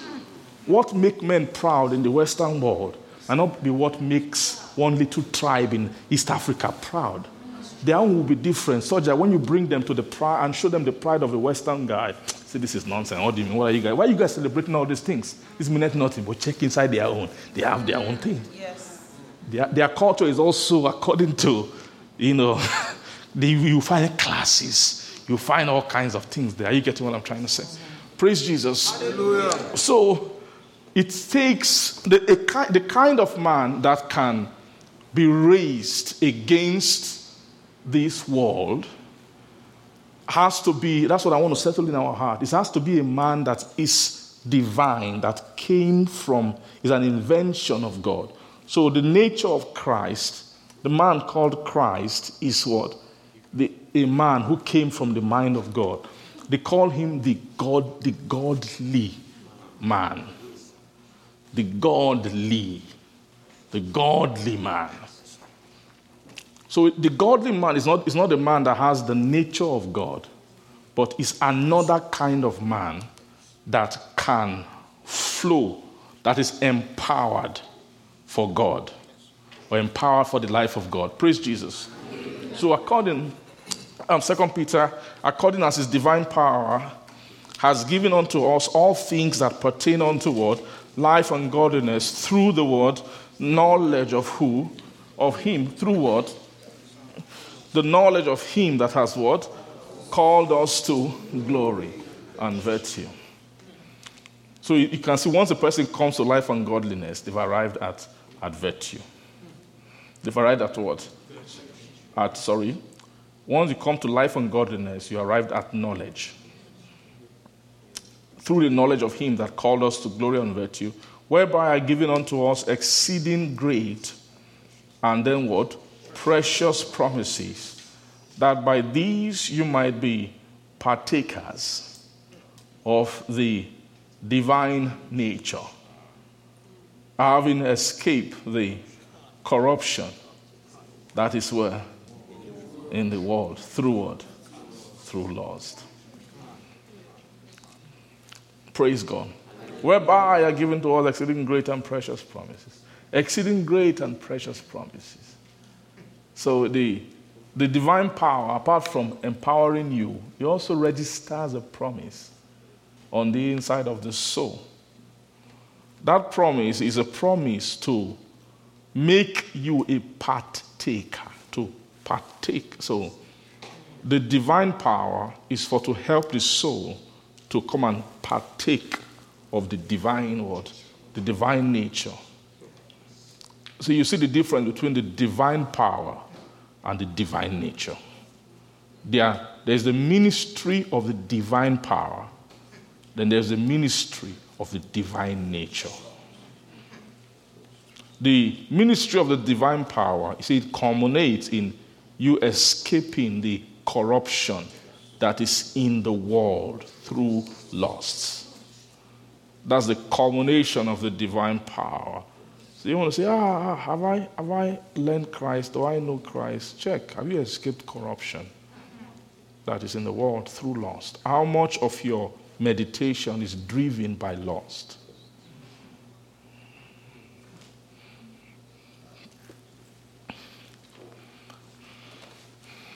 One of the things Satan will try to convince you is that, this thing is very hard though. It's very hard. It's hard without lust. You feel like everybody is like you. That's one danger of this thing, this part.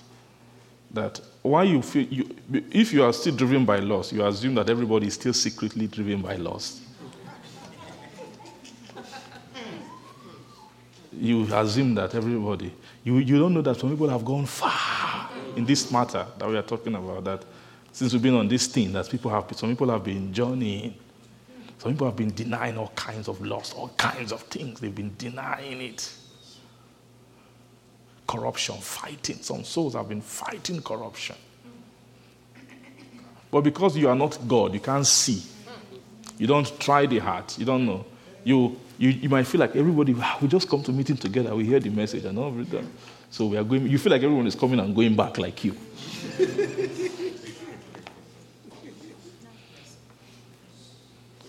Don't assume people are changing. I know people who are changing. I can see, I can tell, I can smell conversation. And I know people who are fighting change to a degree, to a great degree. So you should have died to this thing since 2 years, 3 years. You are still holding on to it. It's visible when you see, because there's a way. So, and that's one of the things. If God has put you over soul, there's an eye God will give you, because you cannot minister to soul without an eye about soul. Where will you be ministering from? How would you? So God has to give an eye. That's how you. Because what you are fighting are things the devil has put in people. God must give eye to see what Satan has put. Praise God. Well, some of us take that assumption and you feel that, this thing is so hard. Is that defeated mentality? Like, kai. Can this lust ever be broken? Without taking the challenge. But lusts can be broken by the divine power. With the divine power.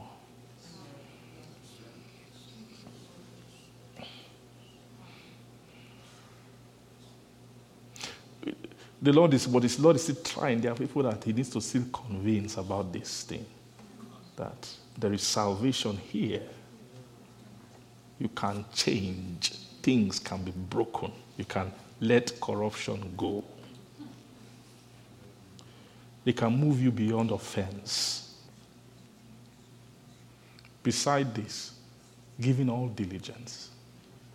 This is an attitude of spelling out of certain things. I love the epistle. You know why I love the epistle? Because if Paul can't get the job done, Peter might get it done. Or John will get it done. Or a combination of some of them in their way of speaking. And it's for to minister to different kind of hearts and different kind of soul. Beside this, giving all diligence. Giving all diligence. What does it mean of all diligence? They are telling you how people who come into this thing, what is their approach towards the matter beyond the approach to this conversation. Right? You must add to your faith virtue. To virtue. I'm not going to explain what each one of these things mean, because many of us, we know some of these things to a degree through different language. Praise God. But my point is, I want to highlight the attitude of this thing of adding. Sometimes you don't know how to add to your conversation.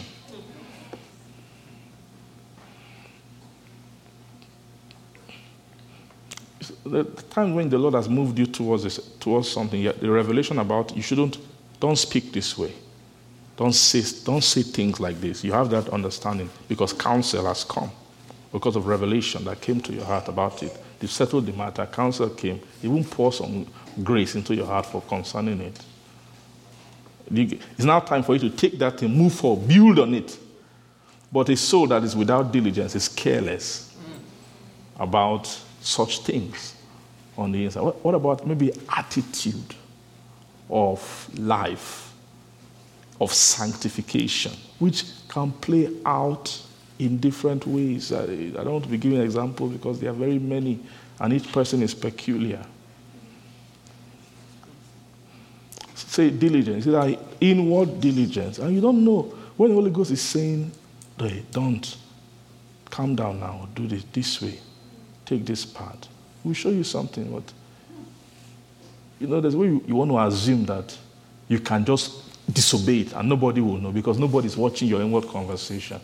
That you feel like without consequences you can disobey the leading of the Spirit concerning something. Such things are dangerous to do because in such place, that's where your change comes from. If you see someone who, some people oh wow, how did you grow? I went to someone was interrogating. It's an interrogation. Yeah. So how did you? Oh wow. It's somebody who knew me from some time back. So they're asking me, okay, this one, how did you, this? Just talking about maybe some things they see in me, and they are wondering maybe they felt that maybe there was one big thing. Maybe I went somewhere in the middle of the night, like, wake up, my son, and then said you took me to go and stand at the junction of so and so, and in that place I will meet with you, and then I'm come by my angel. I was here, an encounter. I saw the Lord and all that. Nothing like that. I just told the person, see, look at this thing. It's just. Little obedience that meaneth nothing. For many years. That's the answer. Tiny. And the obediences, they don't usually seem big. And nobody sees them. It's just you and your God, secret in your heart. Change. This is a time to shift your attitude. Don't respond from this way. There's another way. You see, that's this very little, tiny voice inside. And that thing is not you. There won't be once you've done it. There will not be a clap from heaven, applause. Wow! It's not like that. It's not like that. It's giving diligence. Secret. Every advancement in this aspect are secret. The same way, how do we become bad is by doing secret things. Secret.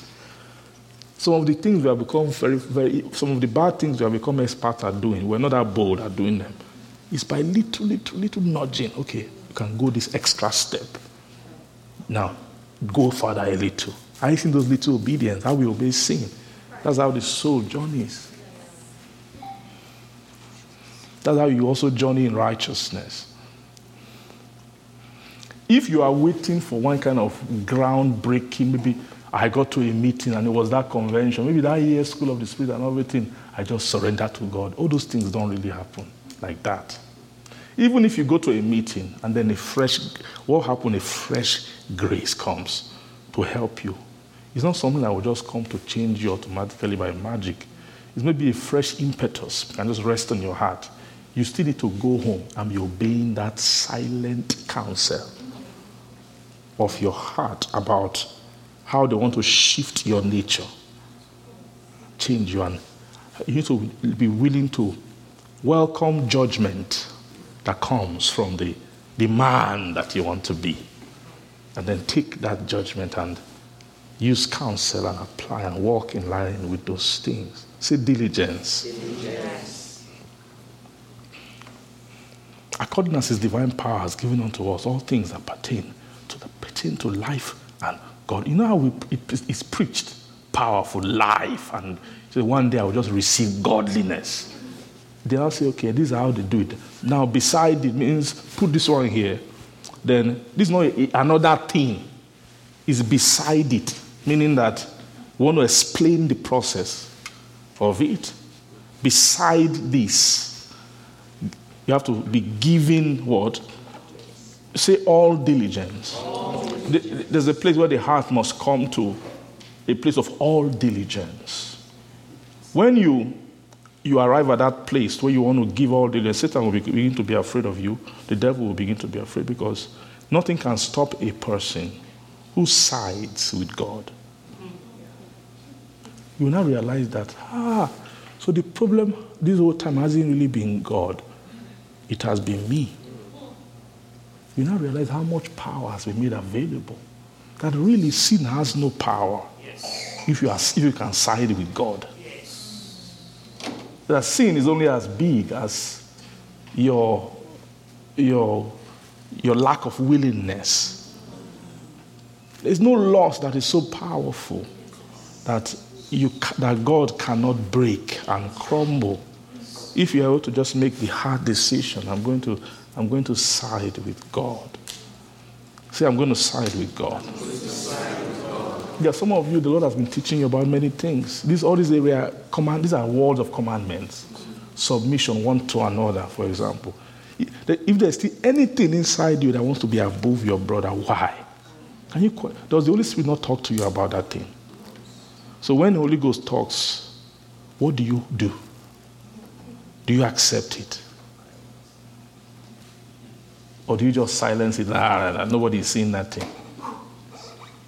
Are you getting what I'm saying? Sometimes the devil will put your mind more on what the other person is doing and not make you think about your own fault. Right? And when you see such a person, no, he should have. But I say, Kai. Are you a baby? Are you a baby? Don't come and be telling me what somebody should have done, man. Why are you so dull concerning these things? Why are you thinking about what somebody else should have done? Don't you care about your own soul? Don't you know that haven't you heard the voice in you saying that it's all about your own conversation? It's an art, it's a mind I'm speaking concerning. It's called diligence. Say diligence. A diligent heart doesn't let things slip. A diligent heart doesn't excuse something. Because when they will know you can excuse some things, he will come and stay there. Because he will know that this one, you will always find an excuse in your mind for it. So who's going to stay there? Amen. And those areas where you excuse the most are the areas where your change is needed the most. That you need to confront. Amen. So the trying of your faith being precious than what?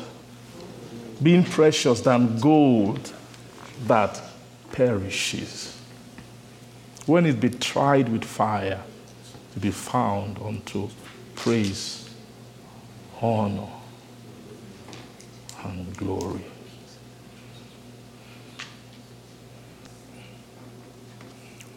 Praise God.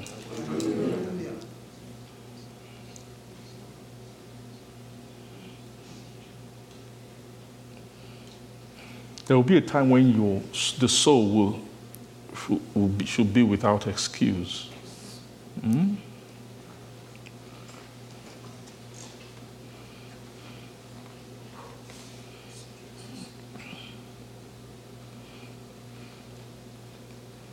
So the same devil that tempts the soul not to give diligence is the same devil that then comes later and tells you this thing is not attainable. Are you seeing such an operation? It's the same devil who say, man, Kai, becoming like God, having the mind of Christ, overcoming all the lust and all the pride. Hey, how can we do it? Is the devil talking to you?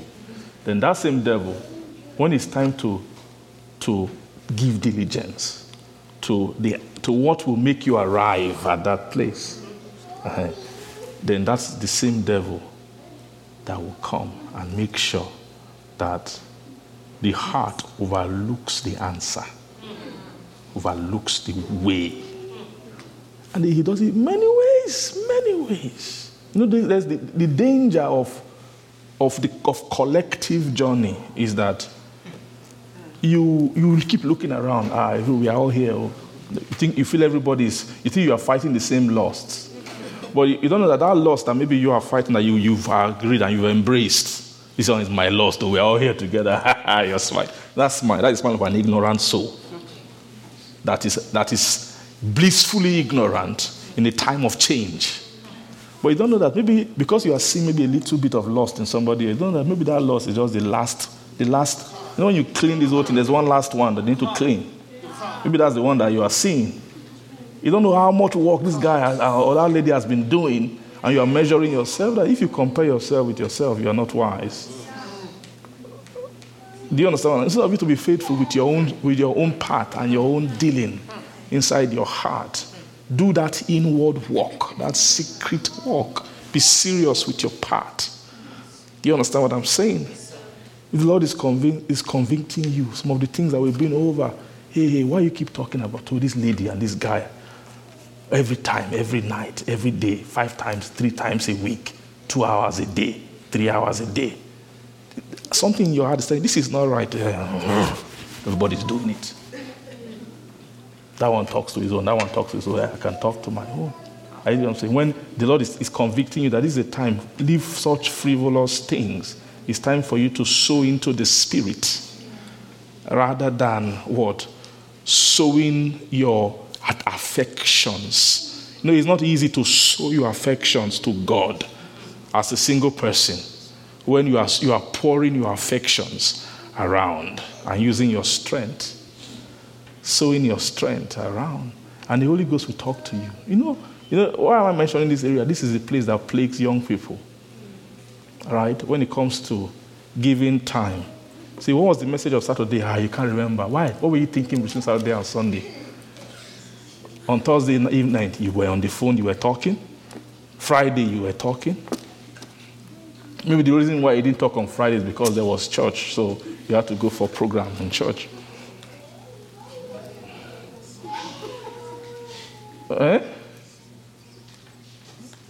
Am I lying? Everybody's quiet and you're looking at me.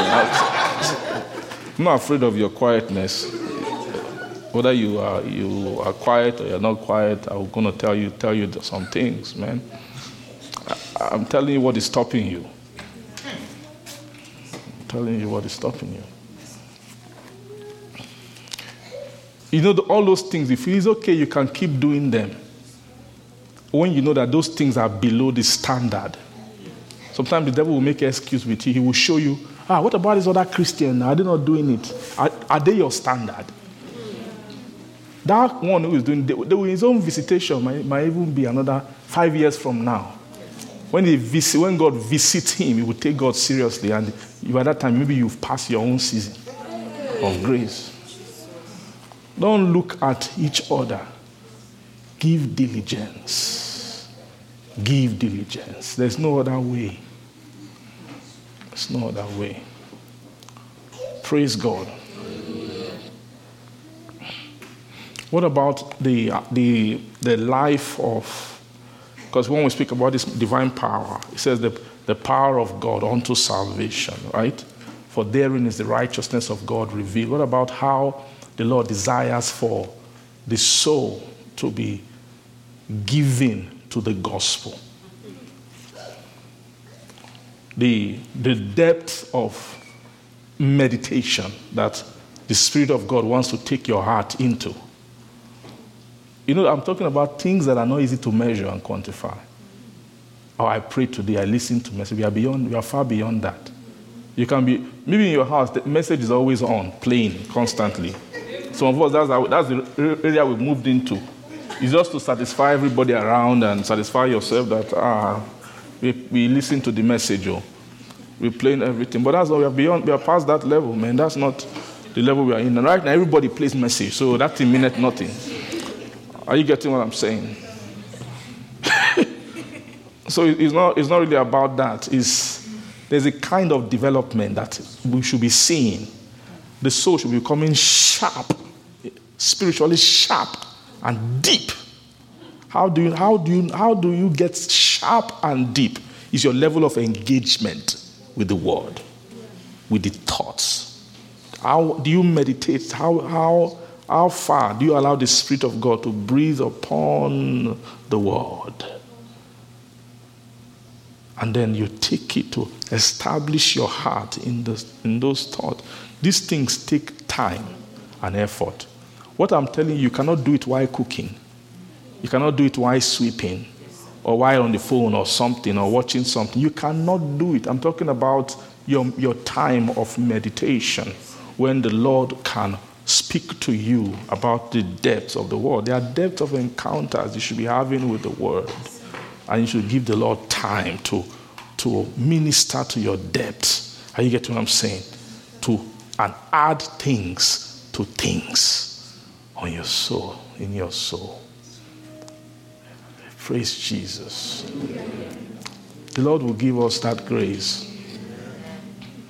to our diligence, that we will receive all the blessings and all the dividends of the waters of God's life. The more the conversation of everlasting life is opening up, I'm beginning to see, hey, as long as I'll be staring at something, I will now say, how can somebody who is not sound in doctrine of Christ ever understand this?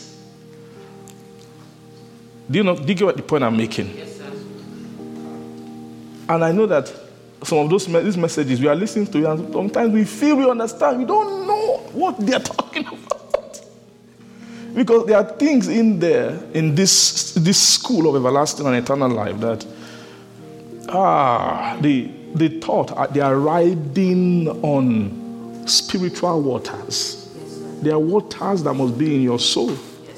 Otherwise, you cannot grasp the import. You get what I'm saying of this message of the life of God without the divine power.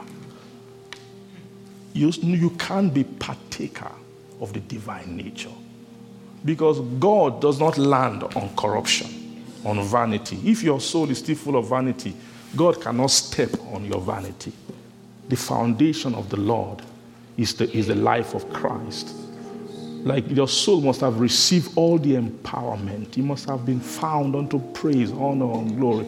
By the time everlasting gospel is coming, your soul should already be floating on the waves of glory, of the waters of Christ. Those waters increase. There will be a time when the tide will increase. It will lift you up. You're able to flow with the tide of the water of Christ. It's upon such landscape that God's word lands in the soul. If not, you will not understand anything about the life of God. Say, give diligence. Add. Let's read that place very quickly and then we can pray. Amen. And now, beside this, giving all diligence, add to your faith virtue, to virtue knowledge, to knowledge temperance, to temperance patience, to patience. Each of these things are words of revelation. To patience, godliness, and to godliness, brotherly kindness, to brotherly kindness, charity. Verse 8, for if these things be in you and abound, they shouldn't just be in you scarcely. They need to abound. How? When they've abounded is when the waters have become so high in your soul. The tide of the gospel of these things is high that you began to float on the waves of them. To do that, the time it abounds. And when they abound, they make you that you shall neither be barren nor unfruitful. Where? In the knowledge of our Lord Jesus Christ. Verse 9. But he that lacketh these things is blind, cannot see afar off. That thing of seeing afar, you know what I mean? A soul that has not been equipped to see afar off cannot interpret the divine nature. Because that divine nature, there's a way your eye must be raised to see. Even when the scripture that's showing that nature is coming. If you might see the surface of the scripture, you will not see what it's talking about. There's something deeply spiritual and divine in those things. But if the soul hasn't learned to ride the waves of glory, he won't be able to see afar off, cannot see afar off, and has forgotten that he was what? Purged from what? His own sins. Verse 10 says, wherefore the rather, brethren, give diligence to make your calling and what? An election. Are you seeing give diligence again? To make your calling an election sure. For if you do these things, you shall never fall. Verse 11, for so an entrance shall be ministered unto you abundantly into the everlasting kingdom of our Lord and Savior This entrance is entrance of understanding, entrance of comprehension, entrance of fellowship, entrance of communion. Entrance, say entrance. Entrance. This is the realm of the everlasting kingdom, is the realm of God, it's the realm of blood, it's the realm, it's beyond just the water. If you don't abound in the waters of Christ, you will not do well in the blood, in the ministry of the life of God. Praise Jesus. But the Lord will furnish all our hearts with grace. I'm seeing strength coming to everybody. As long as you are hearing the sound of my voice, anywhere your heart, your soul is at this point, I'm seeing grace visiting your heart and mercy. I'm seeing wisdom. You just become wise all of a sudden. Any things pertaining to God, what you need to do concerning spiritual things, wisdom will just be coming to your heart. You'll be saying, you won't be comparing yourself with corruption and corrupt standard anymore. You will pick up a higher standard for your life, and you will begin to walk accordingly by the grace of God. Father, we thank you. We give all the glory to your name. Thank you for speaking to us. Thank you for bringing all these things to our remembrance. Thank you, Father, for your heart towards us, that you want to leave no stone unturned, that you want all of our change to come. Father, I thank you. I join my heart, my faith with everybody who's believing you, Father, for an acceleration, Lord, in the Spirit. Grant it to us. Elevate our heart, elevate our faith, elevate our conversation, elevate our belief, elevate everything. Help us. Give us grace, give us strength. Thank you, our Father. We give all the glory to your holy name. We bless you. In Jesus' name we pray. Amen. Shine forth. You dwells between the cherubim. Shine forth. You dwells between the cherubim. Shine forth. You dwells between the cherubim. Shine forth.